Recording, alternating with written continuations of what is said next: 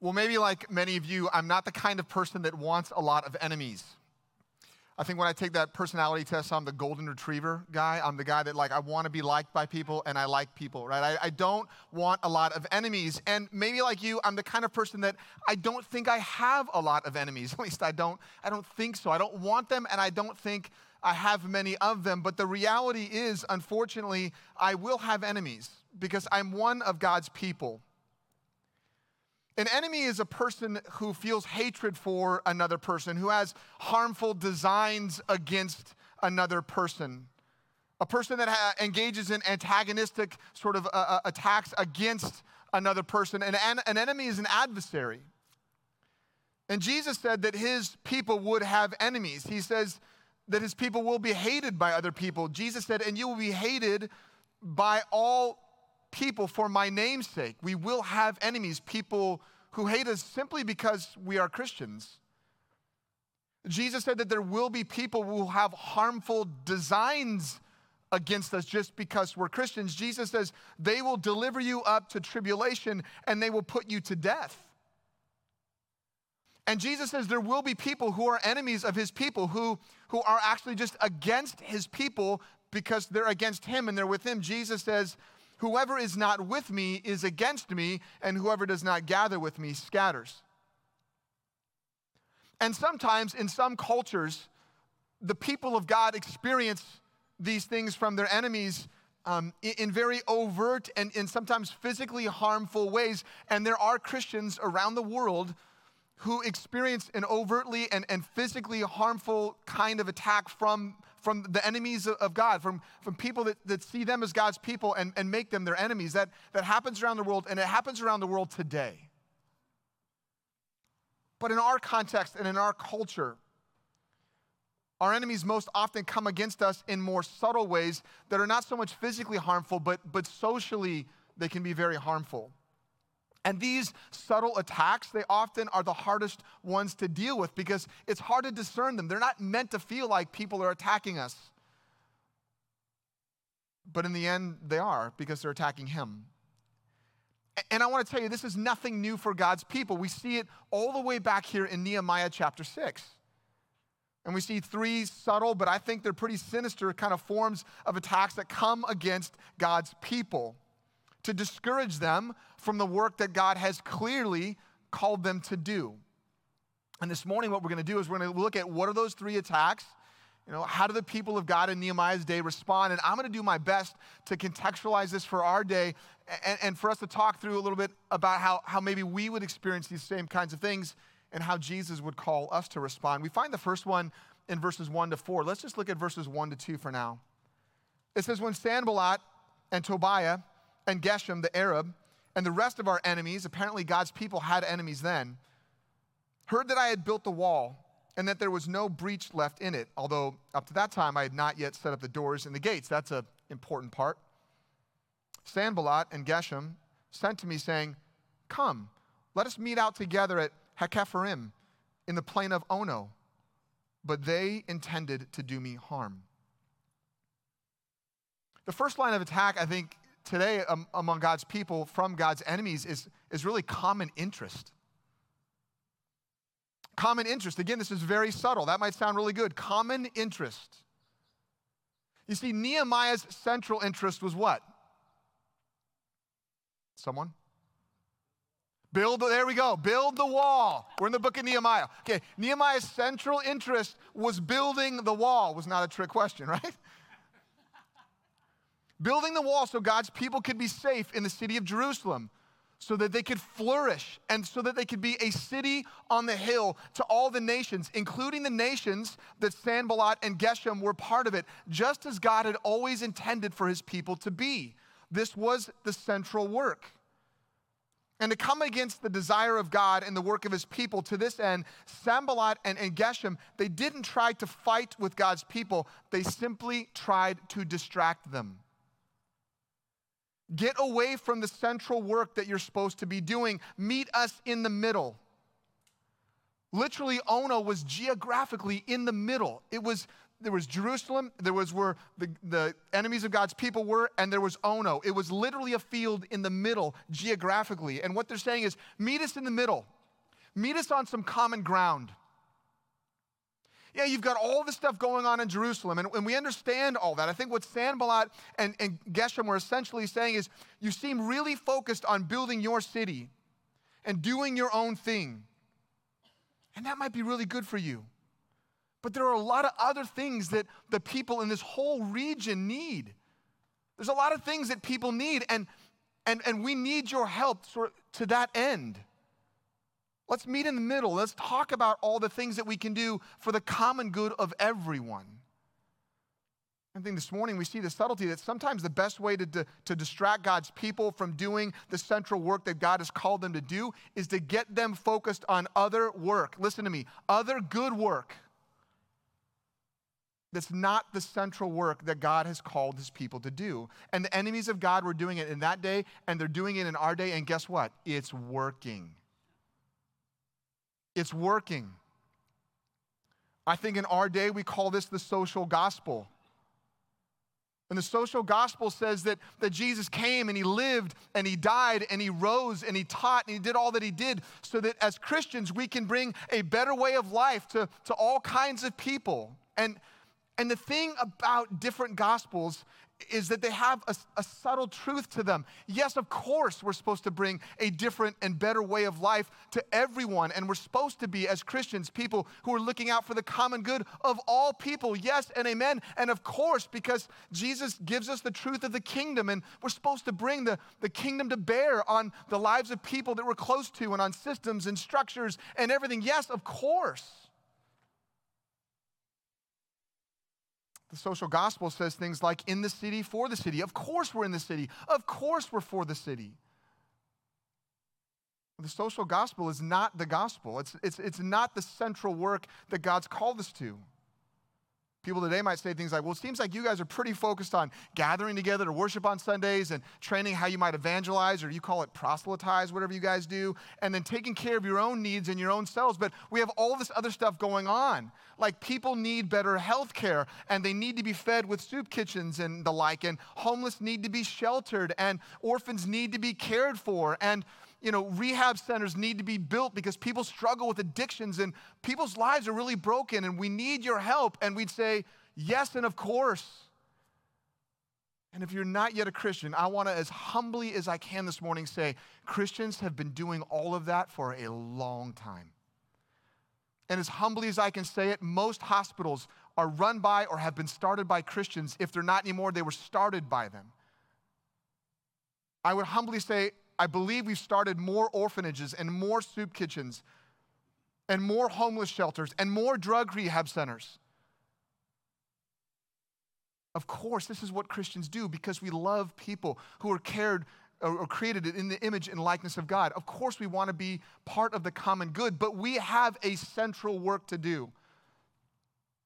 And if you're not yet a Christian, I want to tell you the central work that Christians have to do is proclaim the gospel of Jesus Christ and to help people follow him, which we call being disciples of Jesus. This is our central work. A friend of mine recently was helping me understand this. He shared with me an analogy that a pastor in South Africa that he's friends with shared with him, and he shared it with me, and it really helped me, and I want to share it with you this morning. He said, if you're a Christian, think about life here on earth as like a train station. And that train station, there's one track, and it's northbound and it's southbound. You can go one of two ways when you get in the station. And the northbound train doesn't have a lot of folks on it, but it goes to a great place. And the southbound train has lots of folks on it because everyone says that's a much better ride and it's going to go to somewhere that's actually pretty good. And as Christians, our one job in the train station is to get as many people as we can on the northbound train. But the tragedy is today that most Christians spend most of their time just trying to make the train station a more beautiful place. We have one job, one primary job, to get folks on the northbound train. And I wonder if the church in America is really shrinking because we failed to do enough for the common good of everyone. Listen, we have done so much common good, and we will continue to do because that's what God calls us to. Or is the church shrinking because we've been distracted or we failed to do enough of the central work that God has called us to do, which is making disciples? How did Nehemiah respond to this common interest distraction? Well, it tells us in verse 3. And I sent messages to them saying, I'm doing a great work and I cannot come down. Why should the work stop while I leave it and come down to you? And they sent to me 4 times in this way, and I answered them in the same manner. How does Nehemiah respond? He responds graciously and he responds truthfully. It says that Nehemiah knew that they intended to do him harm. They're talking about all this common interest stuff, but like behind the scenes, they don't care about that at all. They're still the enemies of God that intend to do him harm. Nehemiah could have responded in a way that was harsh. He knew their interest. He didn't respond, though, with unnecessary antagonism. He gave them an unwarranted amount of grace. He was gracious with them, and he was truthful with them. I have a great work that I have to do. God has called me to do this thing, build the wall. God has called us to do this thing, grow and multiply disciples.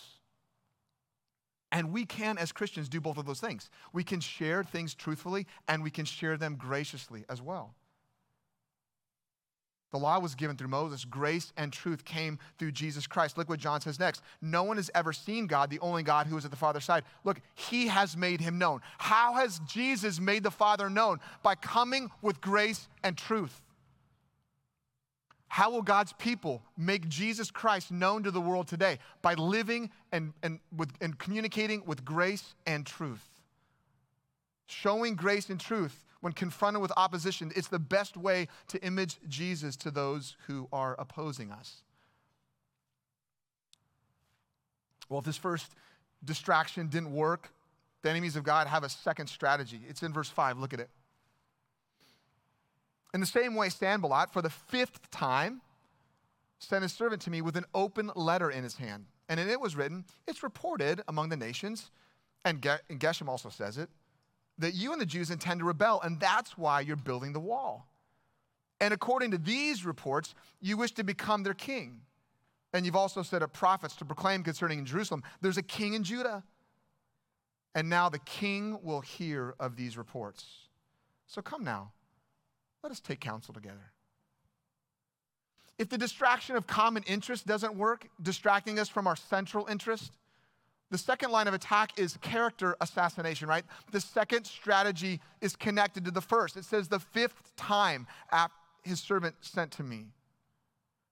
And I think what Sanballat and Geshem are essentially saying or thinking is, like, if you're not willing to set aside the work that's most important to you, to join us in the work that's important for everyone, then we'll make sure that everyone knows, and we'll make sure especially the king knows, we'll make sure people in authority know that you're the kind of people that are unkind.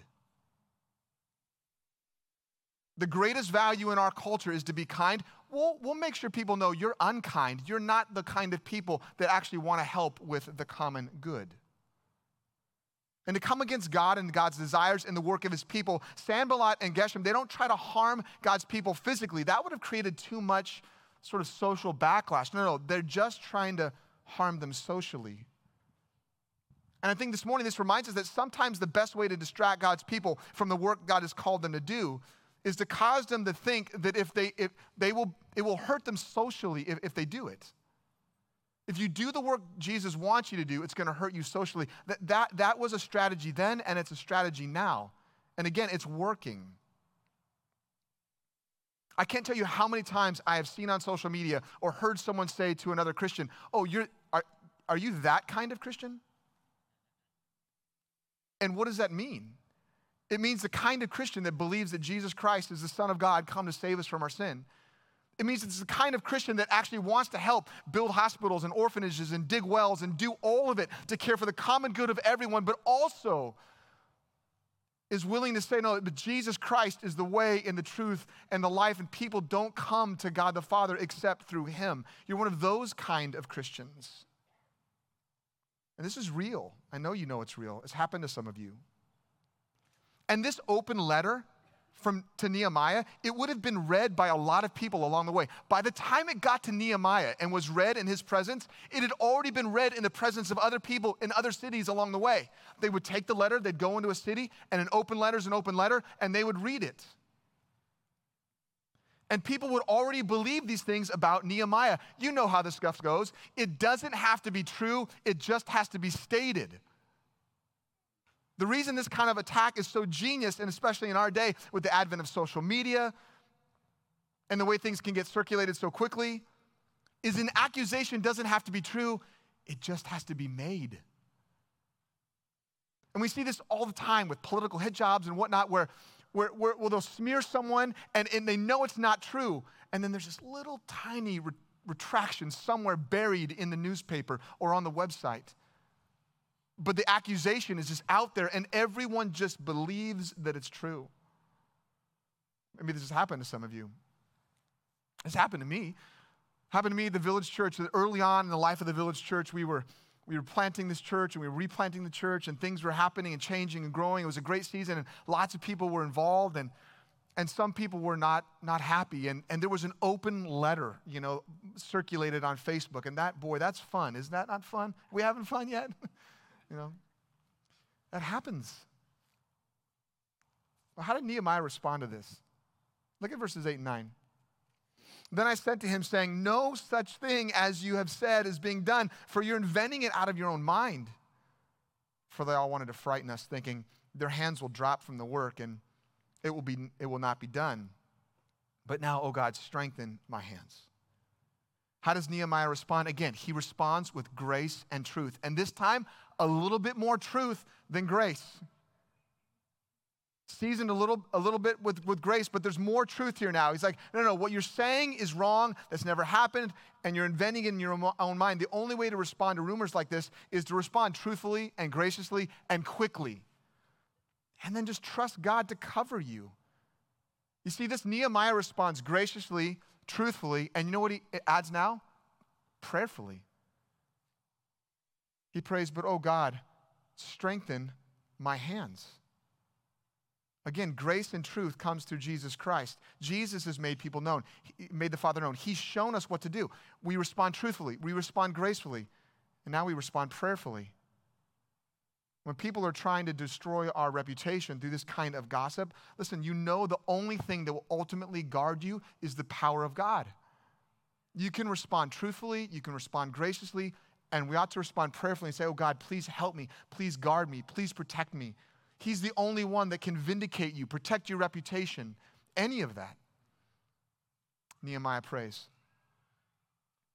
Does this feel like a warm Mother's Day sermon to you? Is this great? Happy Mother's Day to all you moms out there. Would you like some good news before we get to the end, kind of more than halfway through here? I'm going to give you a little bit. The good news is this, that most of the time when this happens, the opposite of the intention actually happens. You see what Nehemiah prayed. He said that they intended this so that the work would drop from their hands. And then Nehemiah prays on purpose, oh God, strengthen my hands. Most often in the history of Christianity, when Christians are persecuted, things actually grow and multiply. When these kind of accusations are made and you think it's over for you, it's actually just the beginning. God is beginning to do some kind of greater work. The good news is the intention is to get the work to drop, to get us to drop the work. But what actually happens is the work increases. And I think that's really good news, and I hope it's good news to you in the midst of kind of a difficult passage this morning. Look, there's one last strategy, okay? And it was brought against Nehemiah and his people. We find it in verse 10. It says, now when I went into the house of Shemaiah and the son of Deliah, the son of Mehetabel, who was confined to his home, he said, let us meet together in the house of God within the temple. Let us close the doors of the temple, for they're coming to kill you. They're coming to kill you by night. If the common interest thing doesn't work and the character assassination thing doesn't work, the third line of attack is compromise. It's compromise.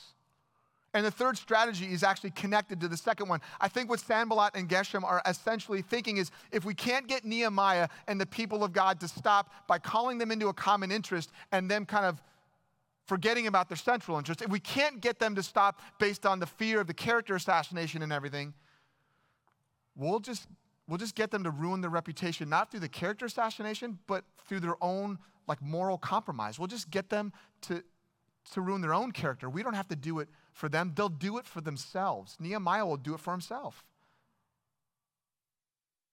If Nehemiah would have listened to this so-called prophet who we know was bought off by his enemies, he would have harmed himself morally in two ways. One, he would have harmed himself by sinning against God and putting his own safety and his own reputation above the reputation of God and the work that God had called him to do. And I think this happens quite easily when we are pressured with social pressure and losing social credit and fear, or anxiety comes in. And we can be tempted to compromise in some ways, compromise God's reputation and compromise the work God has called us to do for the sake of our own safety. We might kind of take a step back from what we're doing so we can kind of fade into the background so this can kind of go past us and sort of go away. Nehemiah could have also sinned by disobeying God in a difficult situation. I think sometimes we think, man, when things get really hard, if we're not obeying Jesus exactly the way that we should, look, he'll understand, he gets it, this is tough.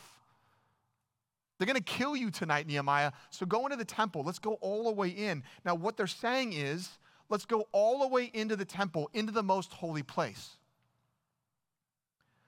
That was the place that God said that only the high priest could go, and only one time a year. God had commanded it to be that way. And what this guy's saying is, hey, that's the place where no one will find you. Let's go in there. It doesn't matter. You can compromise. I know what the law says, but they're killing you tonight, so that's where you need to go. It was a compromise of convenience. And to some people, it might have sounded reasonable. When this happens, our fear leads us to sin, and our sin leads us to lose our reputation. This morning caused me to think about some advice my mom gave to me as a young kid. I kind of got in a little bit of trouble when I was young, and I kind of had a few talking tos, sort of thing. And I remember one of the things my mom told me is, Matt, it's going to take you 10 times longer to gain your reputation back than it is to lose it. And you know what? That is true. That is true. And if Nehemiah would have gone in, at very least, it would have taken 10 times longer for him to gain his reputation back than it did for him to lose him. And at worst, he probably would have just died going in there. That's what God said would have happened. Probably would have happened to him. I think this reminds us sometimes the best way to distract God's people from doing the work God has called them to do is to get them to destroy their own reputation through moral failure. And this worked then. Not with Nehemiah, and it works today. There is a nationally known, actually a globally known church whose a couple of their pastors have had moral failings recently, and one of them very recently. And I was with a group of guys last night from our church, and we were having steaks, and we were talking and fellowshipping and talking about the things of God, and we talked about this thing. We're like, how does that happen? And one of the guys said, I think the reason it happens is because those people think they're untouchable. They think hey, God will understand, or these people will understand. Don't you know who I am? God's like, yeah, I know who you are. Just like every other person. I know you. You're just like anyone. You're not above this. None of us are above this kind of compromise. How did Nehemiah respond to it? Look at verse 11. But I said, should such a man as I run away? And what man such as I could go into the temple and live? I will not go in there. And I understood and saw that God had not sent him, but he had pronounced this prophecy against me because Tobiah and Sanballat had hired him. For this purpose he was hired, that I should be afraid and act in this way and sin, and so they could give me a bad name in order to taunt me. This is why it came. Fear leads to sin. Sin is compromise. Sin and compromise lead to a lost reputation. Nehemiah responds with grace and truth. Now, a little bit more truth even than the last time. but still seasoned with a bit of grace. But he tells them the truth pretty straight. Grace and truth came through Jesus Christ. Showing grace and truth when confronted by this kind of opposition, again, is the best way to image Jesus to those that are opposing us. He responds graciously, he responds truthfully, and now he responds even more prayerfully. Look at verse 14. Remember Tobiah and Sanballat, oh my God, according to these things that they did, and also the prophetess Noadiah and the rest of the prophets who wanted to make me afraid. You know, as Christians, we can pray for protection from our enemies at the same time as we pray for our enemies. You know that, right? It's not one or the other. Jesus says, pray for your enemies. Of course, we pray for our enemies because we obey Jesus. Jesus prayed for his enemies. Father, forgive them. They don't know what they do. But at the same time, we pray for our enemies. We can pray for protection from our enemies. And that God would do things to protect us from them that maybe you'd be uncomfortable even praying. I don't know if you were in the scripture reading plan we have as a church, but if you were, this week we read in Psalms 57 or 54 to 57, and I just want to read a couple of them. Psalm 54, behold, God is my helper. The Lord is the upholder of my life. He will return the evil to my enemies. In your faithfulness, put an end to them. Nehemiah said, hey, remember what they're doing to me, God. Remember that. Psalm 55, destroy, O Lord, divide their tongues, for I see violence and strife in the city. When we see these things happening in our culture, we should be praying, God, destroy that. Make it go away. Protect us from these things. Look at Psalm 55. Let death steal over them. Let them go down to Sheol alive. For evil is in their dwelling place and in their heart. And it's not just in the Old Testament or in the Psalms. I mean, in Acts chapter 4, as the apostles are healing and they're preaching and they're arrested, the church says, and now, Lord God, look upon their threats and grant to your servant to continue to speak your word. Lord, remember what they're doing. See what they're doing. Protect us from these things so we can continue to do the central thing you've called us to, which is to go grow and multiply disciples. We can pray for our enemies as Christians at the same time that we pray for protection from our enemies as Christians. We can do this because we have a Savior who encountered all of these same things. You know, they tried to come against Jesus with a common interest, especially the Pharisees. Hey, you're teaching this new stuff. Like, we've got a whole system and paradigm that we've kind of taken a long time to set up, and you're going outside of it. Can't you just kind of get in line with the things just for the common good of everyone? Just keep everything copacetic. You got to go off and keep saying these things? Jesus had character assassination. Isn't that Joseph and Mary's boy? Like, what is he? Anything good coming out of Nazareth? Healed others? You can't take care of yourself? Who struck you if you're really the Son of God? Why don't you just bring yourself down from the cross? Son of God. Jesus was tempted with compromise, like all of us. We see it before his ministry by Satan in the wilderness, and then all throughout his ministry. Hebrews tells us he was tested in every way that we are as the God-man, yet without sin, without any compromise.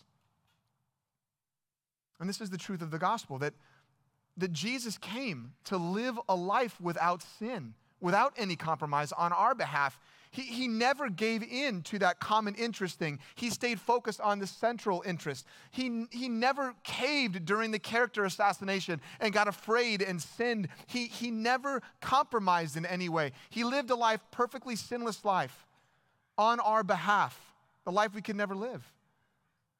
And then he died a sinner's death for us on the cross and in our place and for our sins all the time that we get distracted from the central mission for something that's just common to everyone else, all the times that we compromise, all the times that those character assassinations come and it weakens us and we take a step back from what God's called us to, all the times we sin against God in that way, it was all placed on Jesus on the cross. And he took the consequence for our sin, and he rose on the third day. Listen, he rose from the third day to defeat our ultimate enemies of Satan and sin and death. And he rose to give us a new life.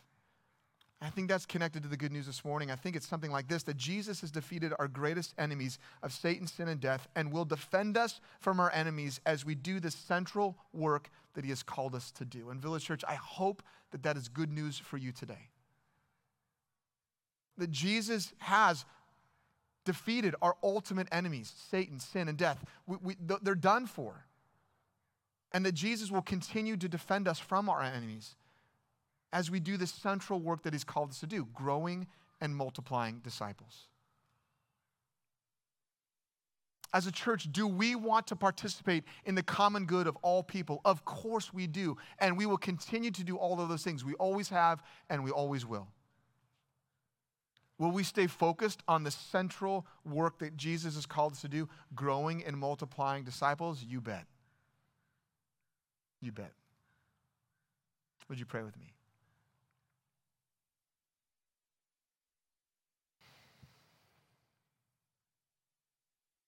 Jesus, we pause to pray this morning for a couple of reasons. Like Nehemiah, we pause to pray because we need it. Lord, we pray we need your help. We need your protection. We pray that you would protect us. We pray that you would provide for us. We pray that you would empower us. We pray that you would fulfill your promise that you said that in those moments you would give us the words to say. We don't need to worry about what we say in those moments, that you would give us the words to say.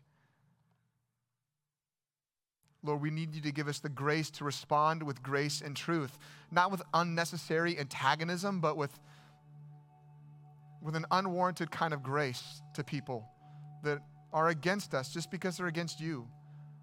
That you'd help us to be the kind of people that respond graciously and truthfully and prayerfully, that we would be the salt of the earth, that we would be a city on the hill, that we would be able to image something of you, Jesus, like you imaged the Father when you came in grace and truth, that we would respond in grace and truth, and that we would trust you that your word is true, and that as we respond that way, people will see something of us, of you in us. Lord, we need you. Lord, we look to you. Lord, we trust you.